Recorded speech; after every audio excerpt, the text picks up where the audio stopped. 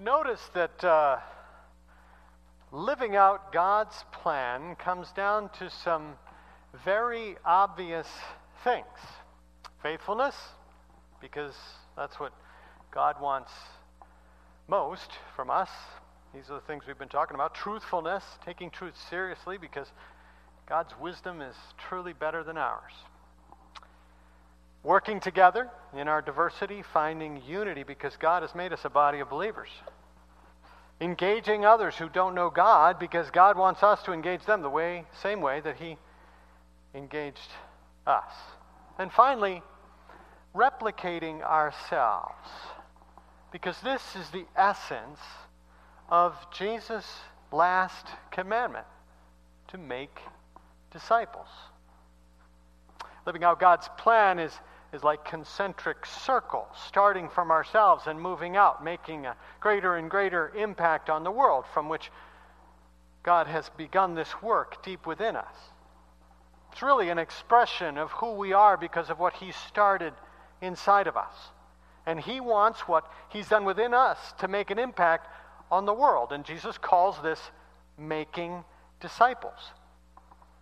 He did it by example as He gathered His own disciples, selected a few to pour into, then told those disciples to do the same thing, sent them out 2 by 2 to accomplish that, brought them back, taught them more.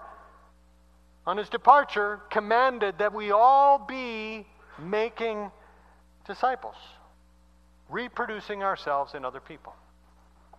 Now, how this is to impact the world through what we do living this out may not be stated any more clearly than in a couple of letters the Apostle Paul writes to 2 of his closest disciples, Timothy and Titus.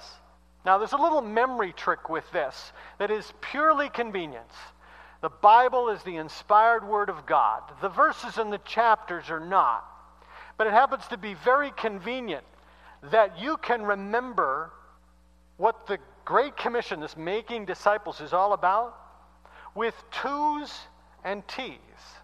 So let me show you that. 2 people in relationship with Paul. Paul with Timothy and Paul with Titus. See what I did there? Then entering into relationship with 2 other people, they then are sent to pour into other people. In 2 Timothy 2:2, or as British preachers say, 2 Timothy 2:2, see what I did there? See all the T's and 2's? It's stated very clearly. This is the what. And the things you have heard me say in the presence of many witnesses, that's a faithful disciple. Entrust to reliable people, that's a faithful disciple making another disciple, who will also be qualified to teach others. And those are then disciple-making disciples. You see how the multiple generations go? And then in Titus chapter 2, so we got Timothy, we got Titus, we got 2 Timothy 2:2, and we got Titus 2, we find the how.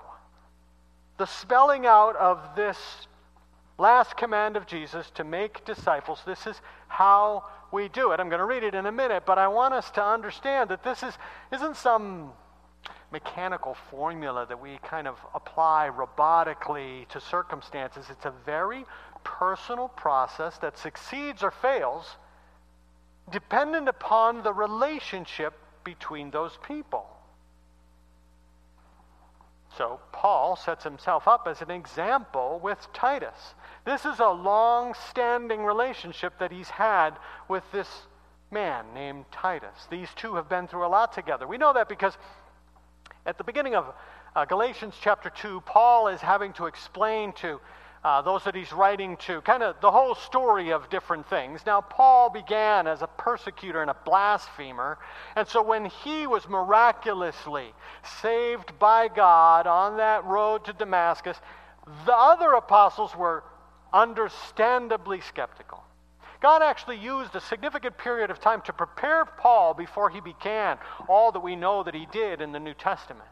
Probably around 15 years. He certainly says at the beginning of Galatians chapter 2, 14 years later, I went up to Jerusalem with Titus. So we see that Titus was with him way back at the beginning. Maybe he was from the same city. Maybe they just knew each other along the way, but he was with him way back at the beginning.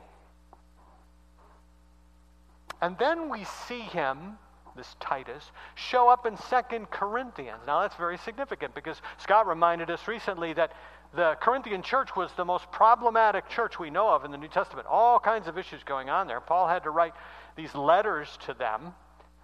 And in the first one, it's just rough, it's scathing. There's a bunch of things that have to be dealt with. When we get to the second one, and we start reading in chapters 7 and 8 and chapter 12, we find that there's been somebody going back and forth working with these guys through these issues. And it's Titus. Not Paul. God used Titus as that chosen individual to be a part of the solving of the issues that were happening in this very problematic church in Corinth. And now, he's such a trusted individual, Paul can send him to this island of Crete, and we've got the letter of Titus, to this infamous island of liars, brutes, and lazy gluttons. How'd you like that assignment? And this is where we see this clear statement of how we're supposed to make disciples. So I read in Titus chapter 1, verse 5, it says, the reason I left you in Crete, so that's important. Paul had been to Crete, and then he left Titus there, was that you might put in order what was left unfinished and appoint elders in every town as I directed you. Now I begin in chapter 2. You, Titus, must teach what is appropriate to sound doctrine. Teach the older men to be temperate, worthy of respect, self-controlled, and sound in faith, in love, and endurance. Likewise, teach the older women to be reverent in the way they live, not to be slanderers or addicted to too much wine, but to teach what is good. Then they can urge the younger women to love their husbands and children, to be self-controlled and pure, to be busy at home, to be kind, and to be subject to their husbands, so that no one will malign the word of God. Similarly, encourage the young men to be self-controlled. In everything, set them an example by doing what is good. In your teaching, show integrity and seriousness and soundness of speech that cannot be condemned, so that those who oppose you may be ashamed because they have nothing bad to say about us. And then teach the slaves to be subject to their masters in everything, to try to please them, not talk back to them, and not steal from them, but to show they can be fully trusted, so that in every way they will make the teaching about God our Savior attractive. Now just look at the last verse, 15. These then are the things you should teach, encourage, and rebuke with all authority. Do not let anyone despise you. Here we see this clear how we're supposed to disciple make. Verse 1, teach what is true. You must teach what is appropriate to sound doctrine. Live what you learn. Teach what is lived, not just learn. Verses 7 and 8. In everything, set an example by doing what is good and show integrity and seriousness and soundness of speech. And then lead others to do the same.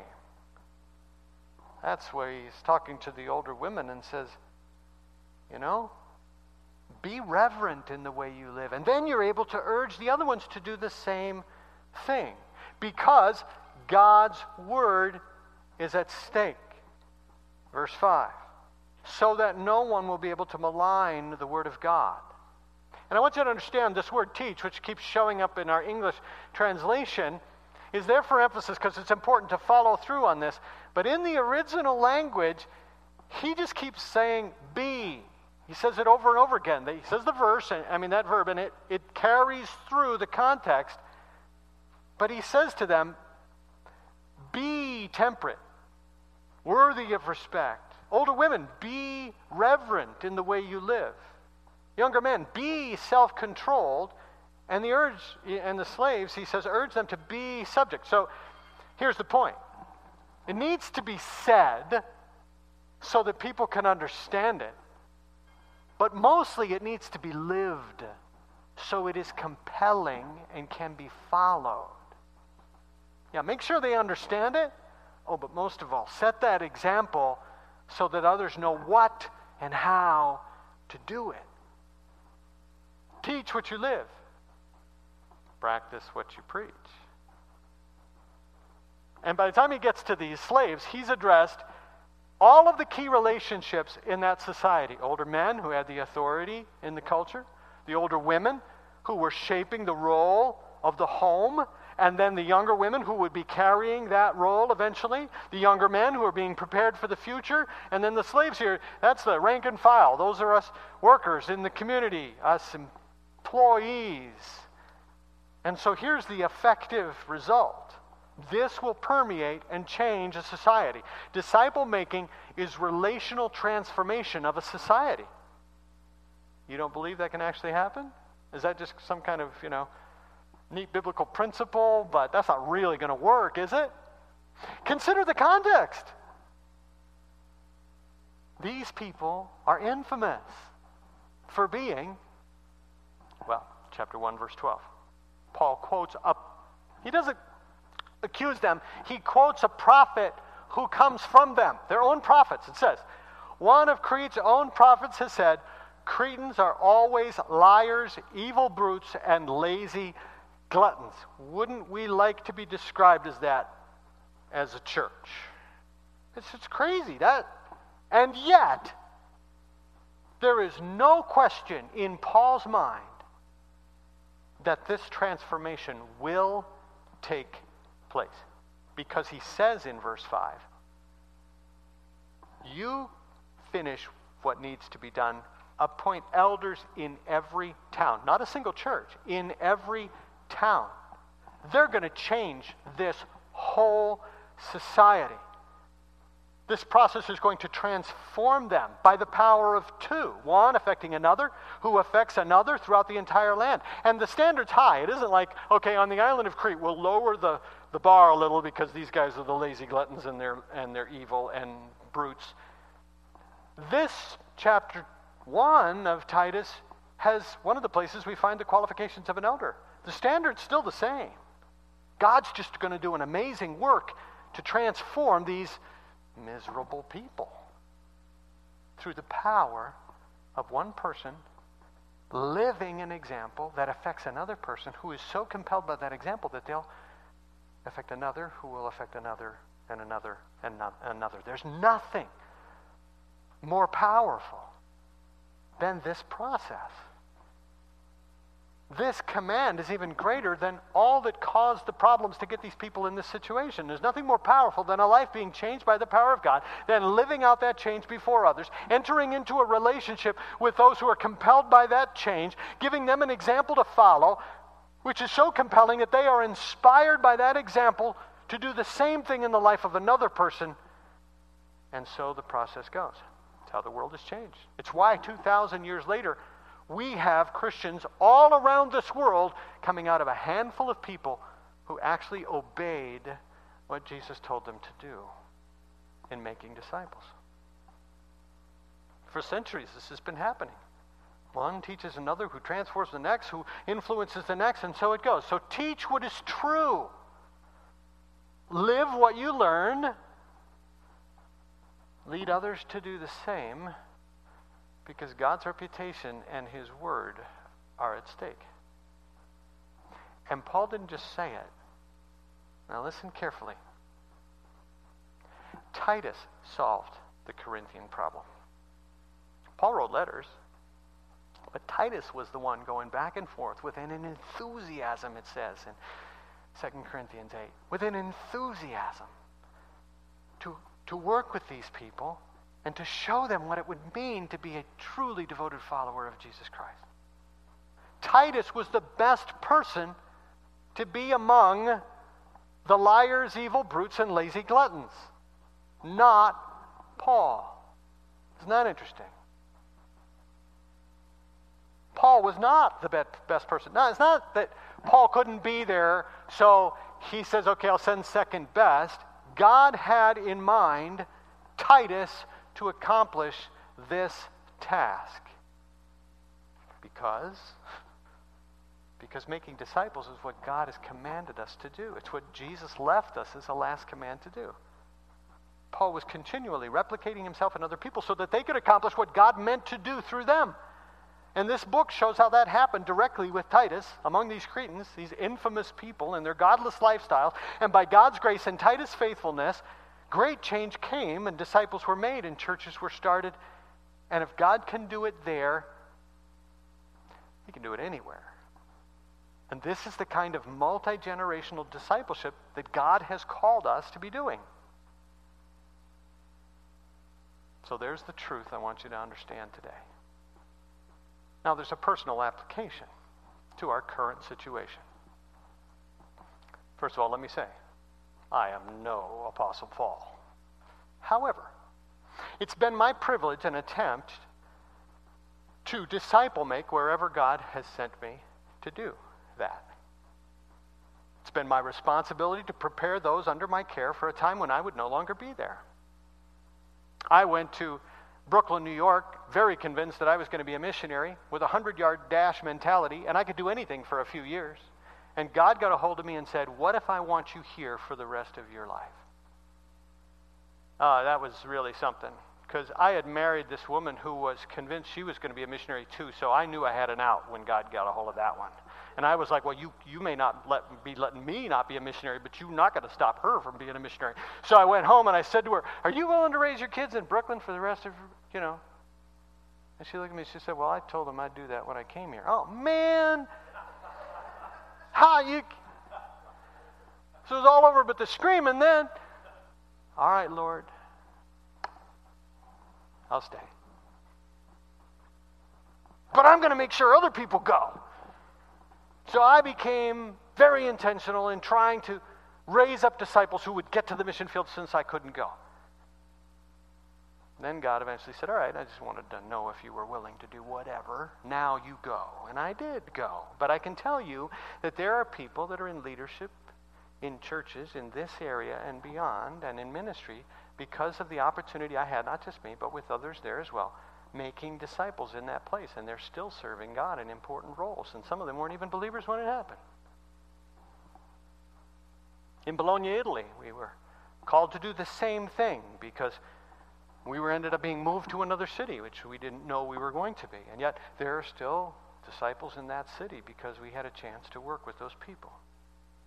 In Ravenna, I've talked to you about that church that we were able to turn over to Italian leadership. That's the intention. You're supposed to go, as a missionary, you plant a church and then you move on, so you prepare the leadership, and they have Italian leadership that continues to guide them to this day. In my previous church, there were a few men that were there, and I poured into them. One of them wasn't in the ministry at all, and he's still in the ministry today, as are a couple of others, because God gave me a chance to pour into their lives. And now, here at Bethlehem, because God has something in mind for reaching the next generation through that very generation. For me personally, these past several months have been a significant time of soul searching. I imagine you assume, as I have considered the realities that are facing this church, I believe that Bethlehem currently finds itself at a crossroads. The culture and the community around us are changing at a greater rate and a pace than any of us expected. And the reality is that we are somewhat behind the curve in adjusting and adapting to those changes. And we've seen the results of that in our struggle to do that, most obviously in attendance and in our giving. Now, we watch these things very carefully, and they're simply symptoms, but they're important indicators. And it's time to address that sooner or later so that we have the resources that are necessary to make the changes that are needed. We're living in the midst of a rapidly changing society that demands a resolve to reach the next generation of families that now call our community home. This church has always been a church that, or for many years now, call it at least the last 50 or so, that have been ministering to families with children. You move into this community because you want your kids to go to the schools that are excellent, that are here, and by the time your kids are done with those schools, you leave because who wants to keep paying the taxes? Can you say amen? Amen. That's the way it is, and it's the way this church has been, but that being said, and it isn't news to us, we have been making a concerted effort to reach this demographic for the past 4 years at least. Nevertheless, we're seeing a decline among this specific group. I said I believe we're at a crossroads.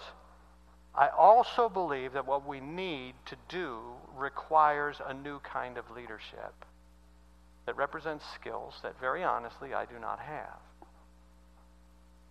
Where we find ourselves is truly at a place of opportunity to rethink our approach to ministry and to help us act in different ways as we seek to engage a culture that has a very different mindset of ours, but with that same gospel message.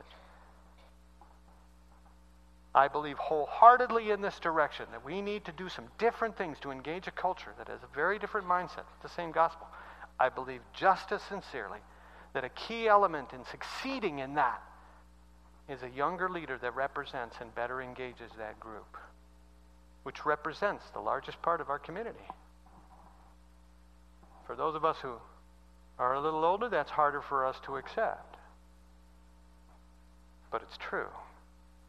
And a person who has the abilities that I do not possess. In other words, Titus, not Paul. Now, this is a direction, not simply some kind of solution. This is a direction. This is a following of God's leading in my life. God brought me here for a time, and I don't regret a minute of it. Trust me. It's made it so hard. You people are too easy to love. Good grief, if I hated you more, this would have been easier. But I don't regret a minute of it. Because God's made us a body of Christ. Now, you should have received a letter this week. If you didn't, there's one out there on the table. It communicates that I'm so convinced of this that I submitted my resignation to the Board of Elders as the senior pastor of Bethlehem Church. It wasn't received with joy or gratefulness. I didn't hear a cheer. And I imagine with a certain level of surprise. But also, once very carefully considered, which they did, they unanimously accepted it because they agree. Was not their idea. This is God's leading in my life and for the benefit of this church, and I am convinced of that. It took a lot to come to that, and it wasn't easy, and I know what some of you are going through. Some of you may be cheering in your heart. That's great. For those of you who are saddened, I get it. I've been there. I still feel it. But I'm convinced that it's right. Now, I'm just going to say one other thing, too, here, that I know you wouldn't think, okay? But just in case it crossed your mind. There is no backstory to this. There's no moral failure. There's no question of integrity or character. There's no thing going on in the background among leadership or staff or anything that's really ugly and we're trying to cover it up. There is nothing like that. If you believe me at all, why wouldn't you believe me now? Trust me, that's the case. It's nothing other than a genuine expression of exactly what I'm telling you. Now, I didn't come to this decision lightly, and I've sought insight from trusted counselors before coming to this conclusion. For me, the hardest part was this strong sense of personal responsibility that I have, not wanting to stop or let go any sooner than when I believed that I had done all that God asked me to do. But I believe I have fulfilled what He wanted me to do in preparing and now making room for new leadership. Now, while there's sadness, we don't lose hope because I am firmly convinced that God has prepared us for this very moment. I've been saying ever since I got here, and you can ask some of our worship people in particular, they've heard me say this over and over again. God always provides His church with what it needs to accomplish what He's asked it to do. As a church planner, I had to learn that. You always, as a church planner, want more of this or more of that. You have to accept the fact that God gives you exactly what you need in that moment for what He's asked you to do. In time, He may give you more, but for that moment. So as we look at ourselves in this situation, we have to look around and say, what have we got? Well, if you look at the staff that we have, their gift mix, their working relationship, and their relationships among this congregation, it's clear that God has blessed us immensely with what we need to move forward. We have remarkable resources in our staff and in you as volunteers. So as a result, I have also recommended to the Elder Board, which they unanimously approved, an initial plan that will make the most of these resources that we have. Scott Millard will take on the new role of lead pastor during a transitional period beginning September 1st. So that's right around the corner here. Per the Constitution, that won't last any longer than a year. In this role, Scott will take over the responsibilities of preaching and leading the staff. And during this time, Scott will also work with the Elder Board and staff to restructure our ministry model and staff responsibilities in order to position ourselves just where God wants us to be to successfully engage our community with God's message. And during this transition period, the Elder Board, also according to the Constitution, will establish a pulpit committee that will identify a candidate to become the next senior pastor at Bethlehem Church. Now, I'd like to reiterate something very important and specific that I think all of you know, but I want to say it anyway. God has blessed Scott Millard, soon to be Reverend Scott Millard, with remarkable gifting. His role in what the church has become during his tenure is not to be underestimated. And he's been an invaluable partner to me and a great friend, and why I have such confidence and have had the opportunity to simply mentor and give him the privilege to develop his gifts and his abilities, his theological studies, his licensing, and now his ordination with the Evangelical Free Church of America. And all of this bodes very, very well for all that's yet to come at Bethlehem Church, in Scott and in the rest of the staff, not to underestimate them as well.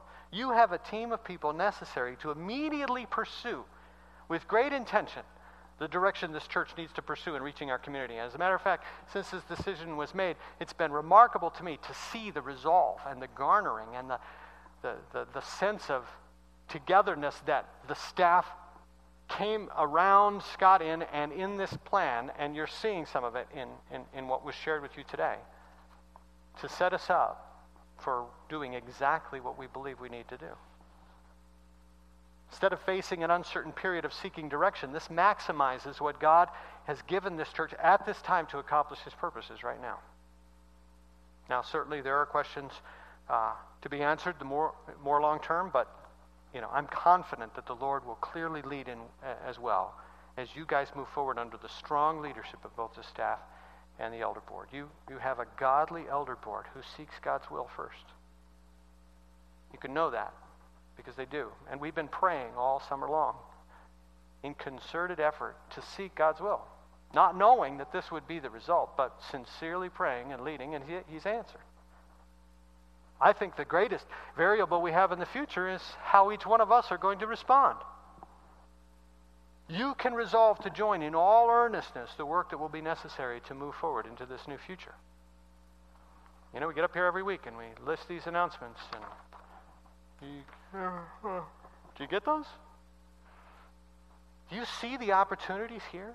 Well, I'm not a disciple maker. I don't know. You can come to one of these meetings and find out how you could plug in under somebody who knows what to do, and you learn from them. Or some of you need to go, you know what, I need to engage again because I do have something to offer, and there's some people that could, maybe I could help and encourage somebody along myself.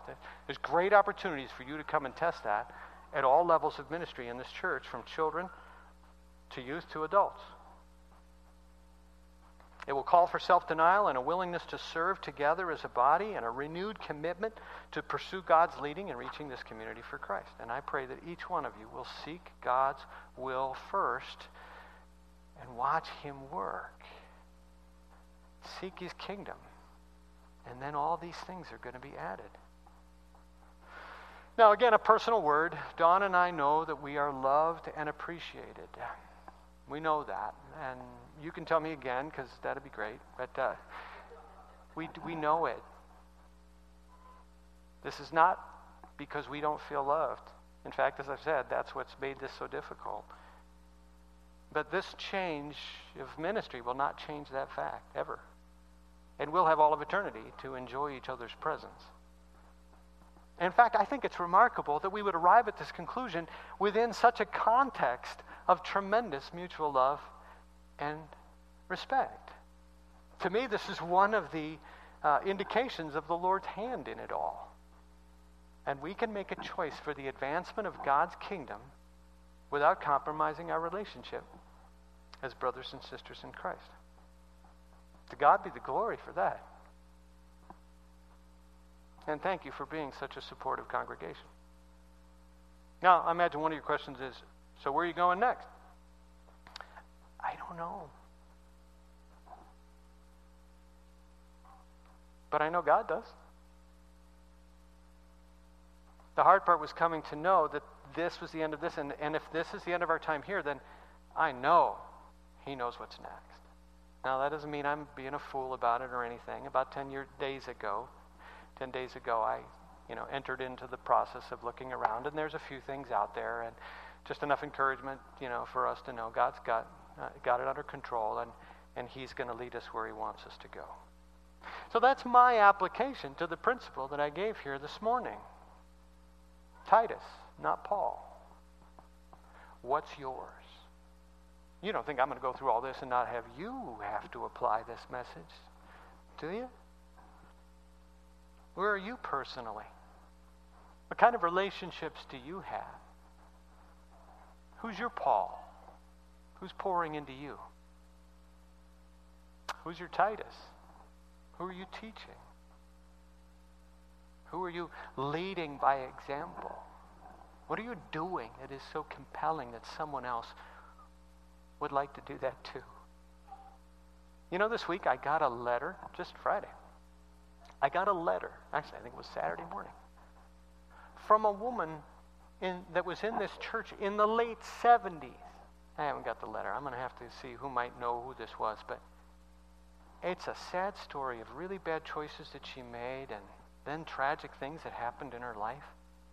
She found herself in a workplace with somebody whom she just kind of befriended at first, and then all of a sudden this woman's life changed. And she wanted to know why her life changed. She said, well, you got a new boyfriend? And she said, no, not really, but I found Jesus. And she was like, okay, I had to get away from that lady as fast as I could.